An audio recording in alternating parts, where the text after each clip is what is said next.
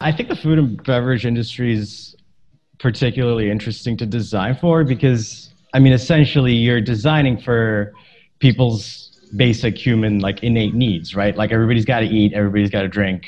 What's up, branding experts? Arek here at Ibek Design, and in this episode I interview Sinan Imre to talk about working on a beverage packaging design. Hello, Sinan. How are you today? I'm good. I'm good. Thank you for having me. I've seen some of your work, and it was. I really appreciate the look and feel and the design and the packaging design work you've done. Um, can you give us like some basics of branding for beverage industry? Is it any different than branding for any like other industry? What are the what are the tips that you can share with us? Sure. Yeah, I think the food and beverage industry is particularly interesting to design for because, I mean, essentially you're designing for people's basic human, like innate needs, right? Like everybody's got to eat, everybody's got to drink, and stay hydrated and all of that. And I mean, I would argue that like if you walk down the street and you kind of just look around at like advertising and a lot of like promotional stuff, food and bev really tends to be very much in your face. I would argue a lot of, or at least a majority of advertising you see, on like maybe your daily walk from the subway to your office is going to be food and beverage. So you're really appealing to someone's human innate need to, for sustenance and for hydration. And that kind of can be more difficult at times because if this is something that people are going to buy at the very least, like if it's even water, if it's something that they're going to buy on their own anyways, then the challenge to sway their opinion and have them buy this thing versus that thing can be a little harder. And then on top of that, food and beverage is heavily regulated by government bodies, for safety and health and all of those things. And, I learned the hard way, let's just say that a lot of those governing bodies can have actually a lot of say in terms of your visual design. There's certain things that have to go on certain parts of your package. There are certain things that you, by law, have to declare, and it can even go down to the font size, the typeface you use. So there are quite a few limitations that there's just no way of getting around. And so combining that with this, difficulty of trying to appeal to people and to their most basic needs, but still sway their opinion, I would say those two factors are probably the most unique things about designing for food and beverage. Yeah, that makes sense. So, can you walk us through the process of, coming up with design directions? And the first, I guess, would be to discovering the brand. How do you do the process of, how to discover the brand and define the brand with the client? How do you run a workshop? How is it done? Yeah. So I've actually been lucky enough to work directly with either founders or people who were like heavily involved in the sort of birth and the founding of the brand. And so, I would say it's difficult to invent something completely new in the food and beverage industry. Like, there's probably a juice for every fruit out there. There's probably every combination of tastes and stuff like that. So the real difference does come down to that brand story. And you want to start a project assuming that everybody's brand story is different. And that should really be the only assumption you make. And so the first step is really just kind of talking to whoever is the brand ambassador. A lot of the time, especially with food and beverage, and especially if it's a smaller brand, people's stories about why they're doing it tend to be very personal and they tend to be very, very passionate about it.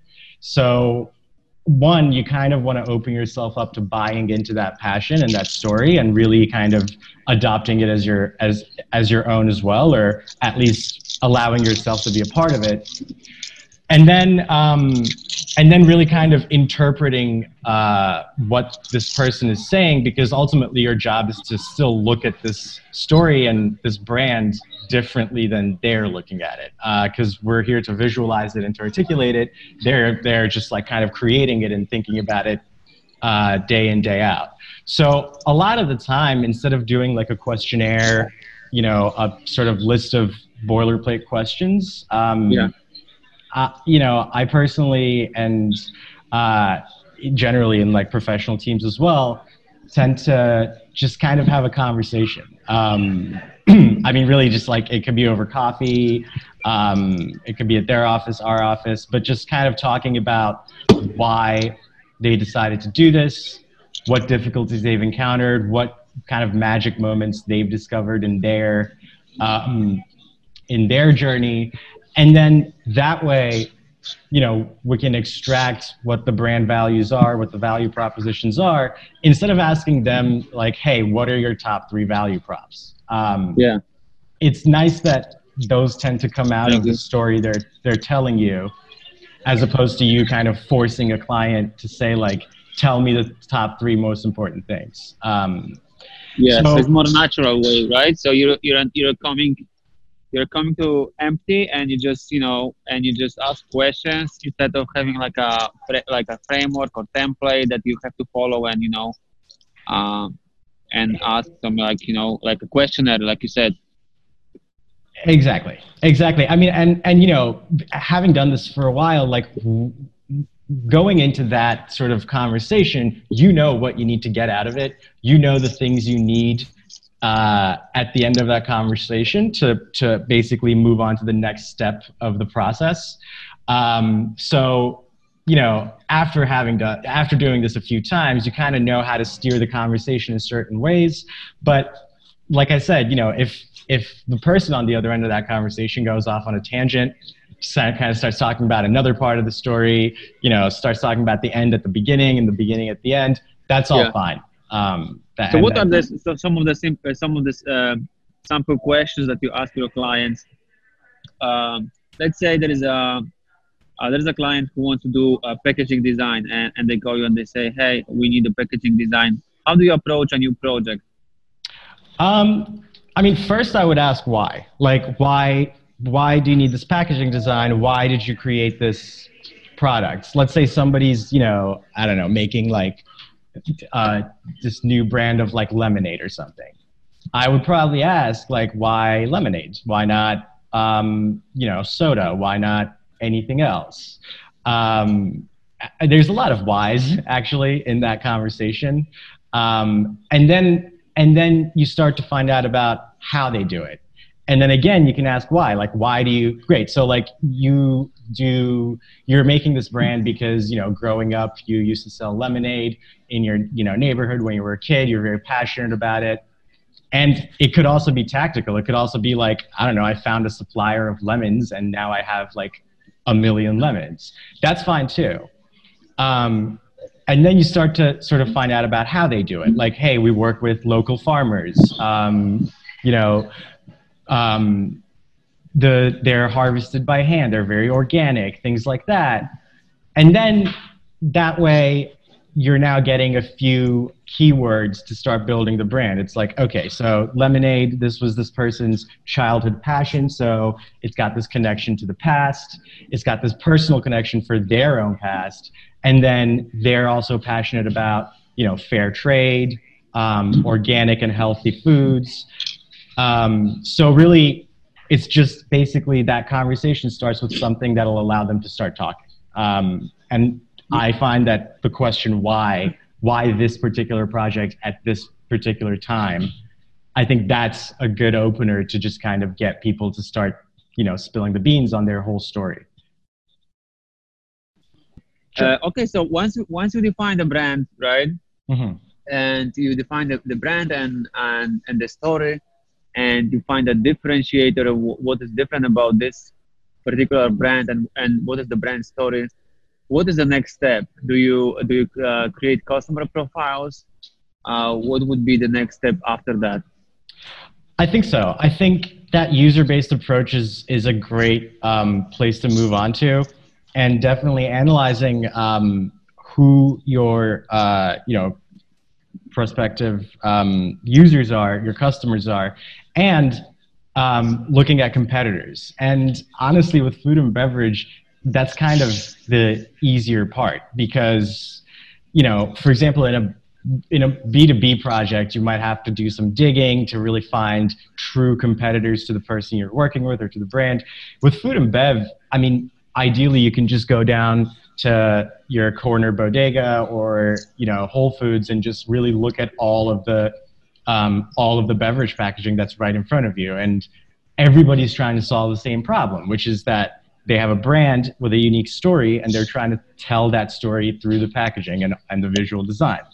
So it's one of the advantages of the food and bev industry is that you have this, completely open access to all of the other competitors. There's really nothing that's hidden. It's all very, like I said, in your face. And so I know in the past with a couple of food and beverage clients, that's exactly what I did. I mean, I would go to the deli or to Whole Foods or to Trader Joe's or wherever and just come back with bags full of different, juices or whatever it was that we're designing for.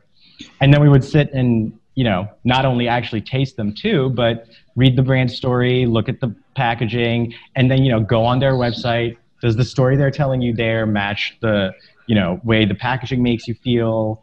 Are they true to their word? Like, do they say they're all organic and then you read the ingredients and there's like a bunch of additives and stuff? So that kind of competitive analysis is really useful, and especially because it's easy. I always like doing it for food and bev. And then, looking at potential users, it's interesting because in the past 10 years, like one of the ways I've started to do that is just social media. Like on Instagram, who are the kind of people who are posting about, like lemonade, let's just go with that example. Who on Twitter is chatting about this like one delicious brand. It might not always be the only people that are going to be your, ultimately your customers, but it's a quick and easy way to just kind of look at who out there is, talking about this sort of stuff and buying it. And then start connecting, other things that they like to sort of build this persona. Like, oh, this person who likes lemonade also likes yoga and, shops at this one clothing store. Great. Like, what kind of cross-referencing can we do here? What kind of overall brand or like lifestyle values does this person kind of live by? So then, kind of having talked to your client, having interpreted and digested their story, and then having done that kind of competitive analysis and sort of, creeping a little bit into your potential customers, lifestyles. I think those things then eventually get you ready to start doing some original work, throwing down some concepts, doing some proof of concept, proof of ideation, and then really start to express all of that. Basically that phase, I would say, is combining the brand story, the narrative, with everything you've learned about your customers and competitors. And then you can come up with design concepts, right? How many concepts do you usually present to the client, and in what form you present those concepts? Can you walk us through, like, give us an example of how is it done? Yeah. One thing again that's unique to this industry is, you're designing for a physical object, and so it has like a physicality to it, and there's a shape to the bottle. Like designing for a round bottle versus a square base bottle is different because one has flat faces, the other doesn't. Like how it's going to sit on the shelf. Are they, do they generally put them standing up, or do they stack them on their side so you see the bottle cap? There's a lot of things, and also it's something that, really throughout the entire time that it is being used by the customer, it's being held in someone's hand. So you have to keep that in mind at all times. the fact that somebody's going to be holding this thing in their hand as they drink it. So those things I like to keep in mind. And, to answer your question of how I present this kind of work to the client, I always at least try to do a quick mock-up, in Photoshop with like smart objects or something that's not going to take too long, but something that shows, does the label curve? Where does the label get cut off and, glued or stuff like that? So I think that's very important. And then in terms of how many options, how many variations we show, it's that phase, similar to that initial phase of discovering the brand. I like to keep this phase also very fluid. Instead of being like, okay, I understand your brand, I understand your customers and your competitors, I'm going to go away for a month and then I'll come back with options. Instead of doing that, it's like, hey, I just had this idea. I'm going to sketch it out and show you something tomorrow. I also had this other idea that, I saw in like a competitor or something. Let's find some inspiration in that and we can chat about all of these. So it's nice to keep it fluid because you avoid doing too much work and running the risk of the client saying, yeah, I don't really like this. And then you've already spent like, 20, 30, 40, however many hours. And it's nice because essentially you're taking them on a journey and kind of telling their story back to them. So it's nice to have them there, with you along the way, pretty much consistently. It's like a very collaborative way of working. So long story short, the number of options I would normally show is very different from project to project. I would say I normally wouldn't do just one. But I'm also aware that often you might find that too many options is also a difficulty for a client. And ideally you don't want, things from one concept and things from the other concept bleeding too much into one another because, especially if they come from different stories, if they're trying to express a different idea, it can start to lose the integrity of that idea itself. So, I don't know, on average, I would say, anywhere between 2 to 4 options. But like I said, that whole phase is very collaborative and ongoing. So it really depends. Yeah. And then you present the concept to the client. Mm-hmm.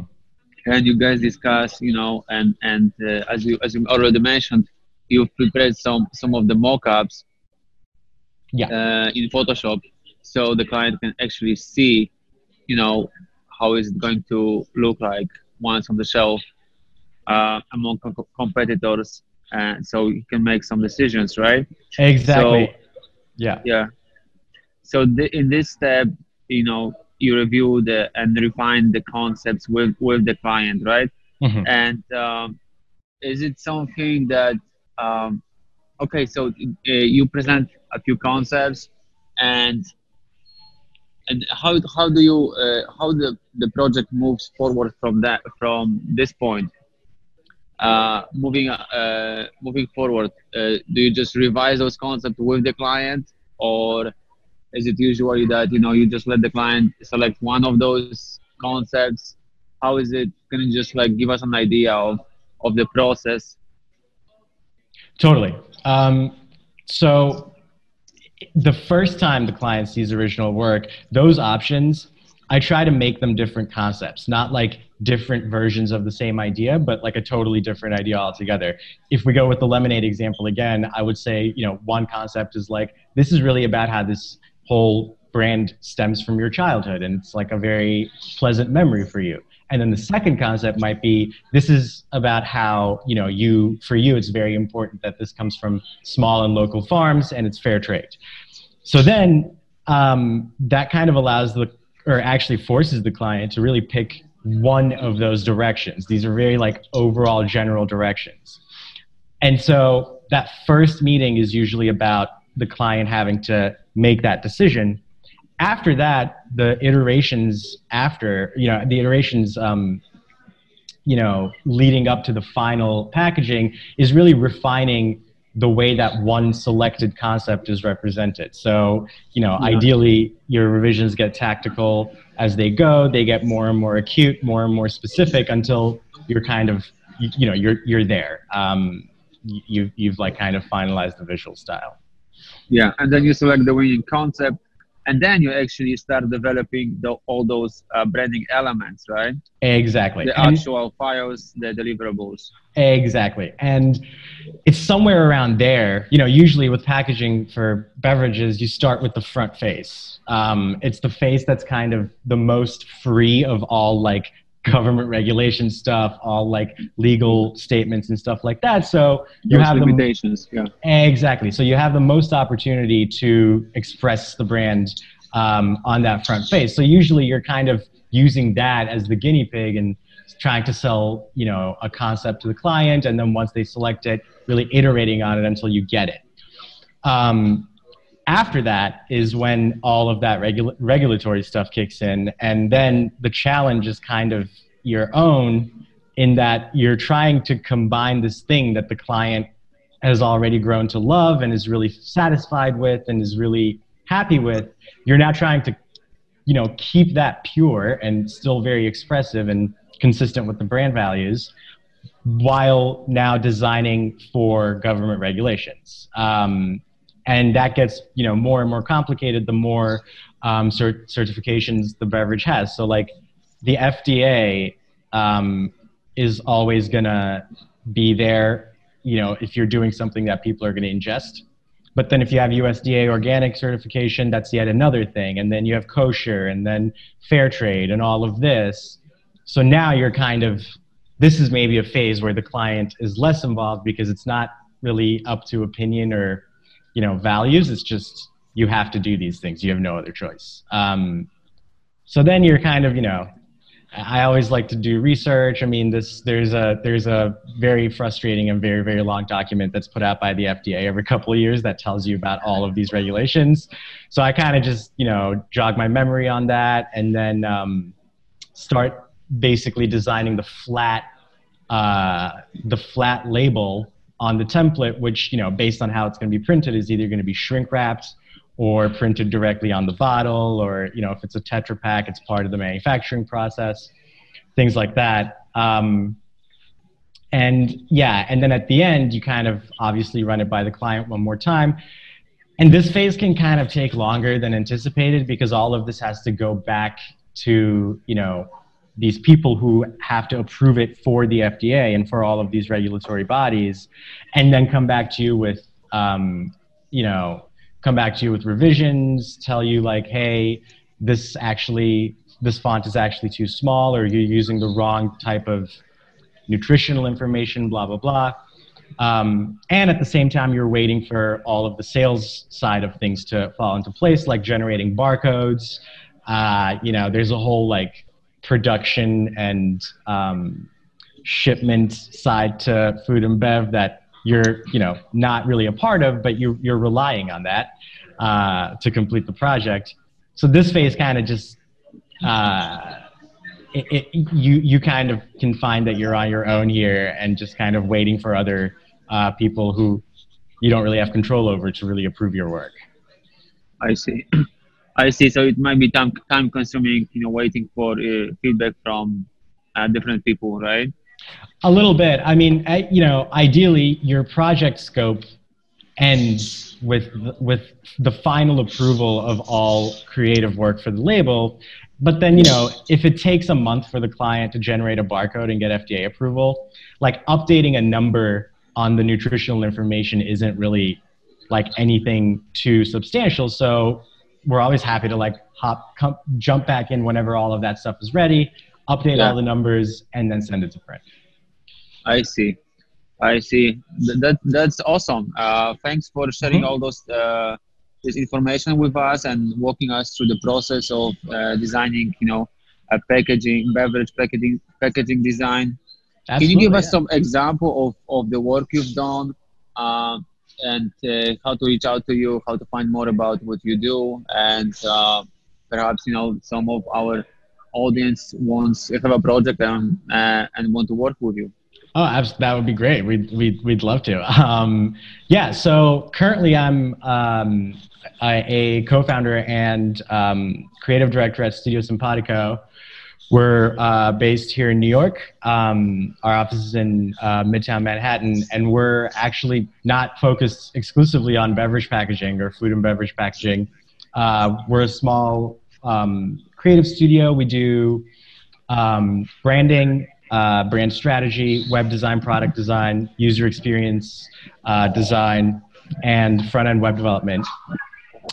Food and beverage packaging tends to be some of our projects. Probably the most well-known thing that I've worked on would be Harmless Harvest coconut water, which actually I worked on before Simpatico was founded, actually a very long time ago, back when I was in college. But that kind of is a great example of a project where, you know, everything that we've talked about until now was very, very present from the, you know, from the first time the word Harmless Harvest was said until the coconut water actually hit the shelves. And like I said, I was very lucky to actually join them very, very early on in their, you know, in their timeline, and right around when the company was created. I mean, we were like mixing our own juices in a blender and tasting them in the office. It was just the four of us. And so having that conversation that leads to your discovery of the brand, it was just an everyday thing. Like every single day, you know, every time I was at the office, it would be talking about these farmers who are harvesting these coconuts and how they, you know, have to be harvested at a certain time to keep their nutrients, all of this stuff. And it's really nice when, I mean, you really can see that the people who founded this company are there in front of you every day, and they actually are very passionate about what they're doing. It makes our work as designers much easier when the story that they're trying to tell through the brand is actually 100% accurate and true. You can see it from inside and experience that, right? Exactly. So that, I mean, that was super fun. The little secret that I tell everyone is on the packaging is basically these two hands holding a coconut, and I'm actually not very good at drawing hands, so those are my actual hands.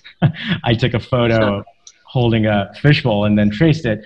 But yeah, like the brand, we wanted to talk about how it was very much about the people who harvest these fruits, and it was, you know, as if they were giving this thing to you. The link between the consumer and the people who grew and harvested these coconuts, we wanted to make sure it was very strong and very present. So that eventually led to this idea of having hands. It's almost like somebody's picked this up and is giving it to you.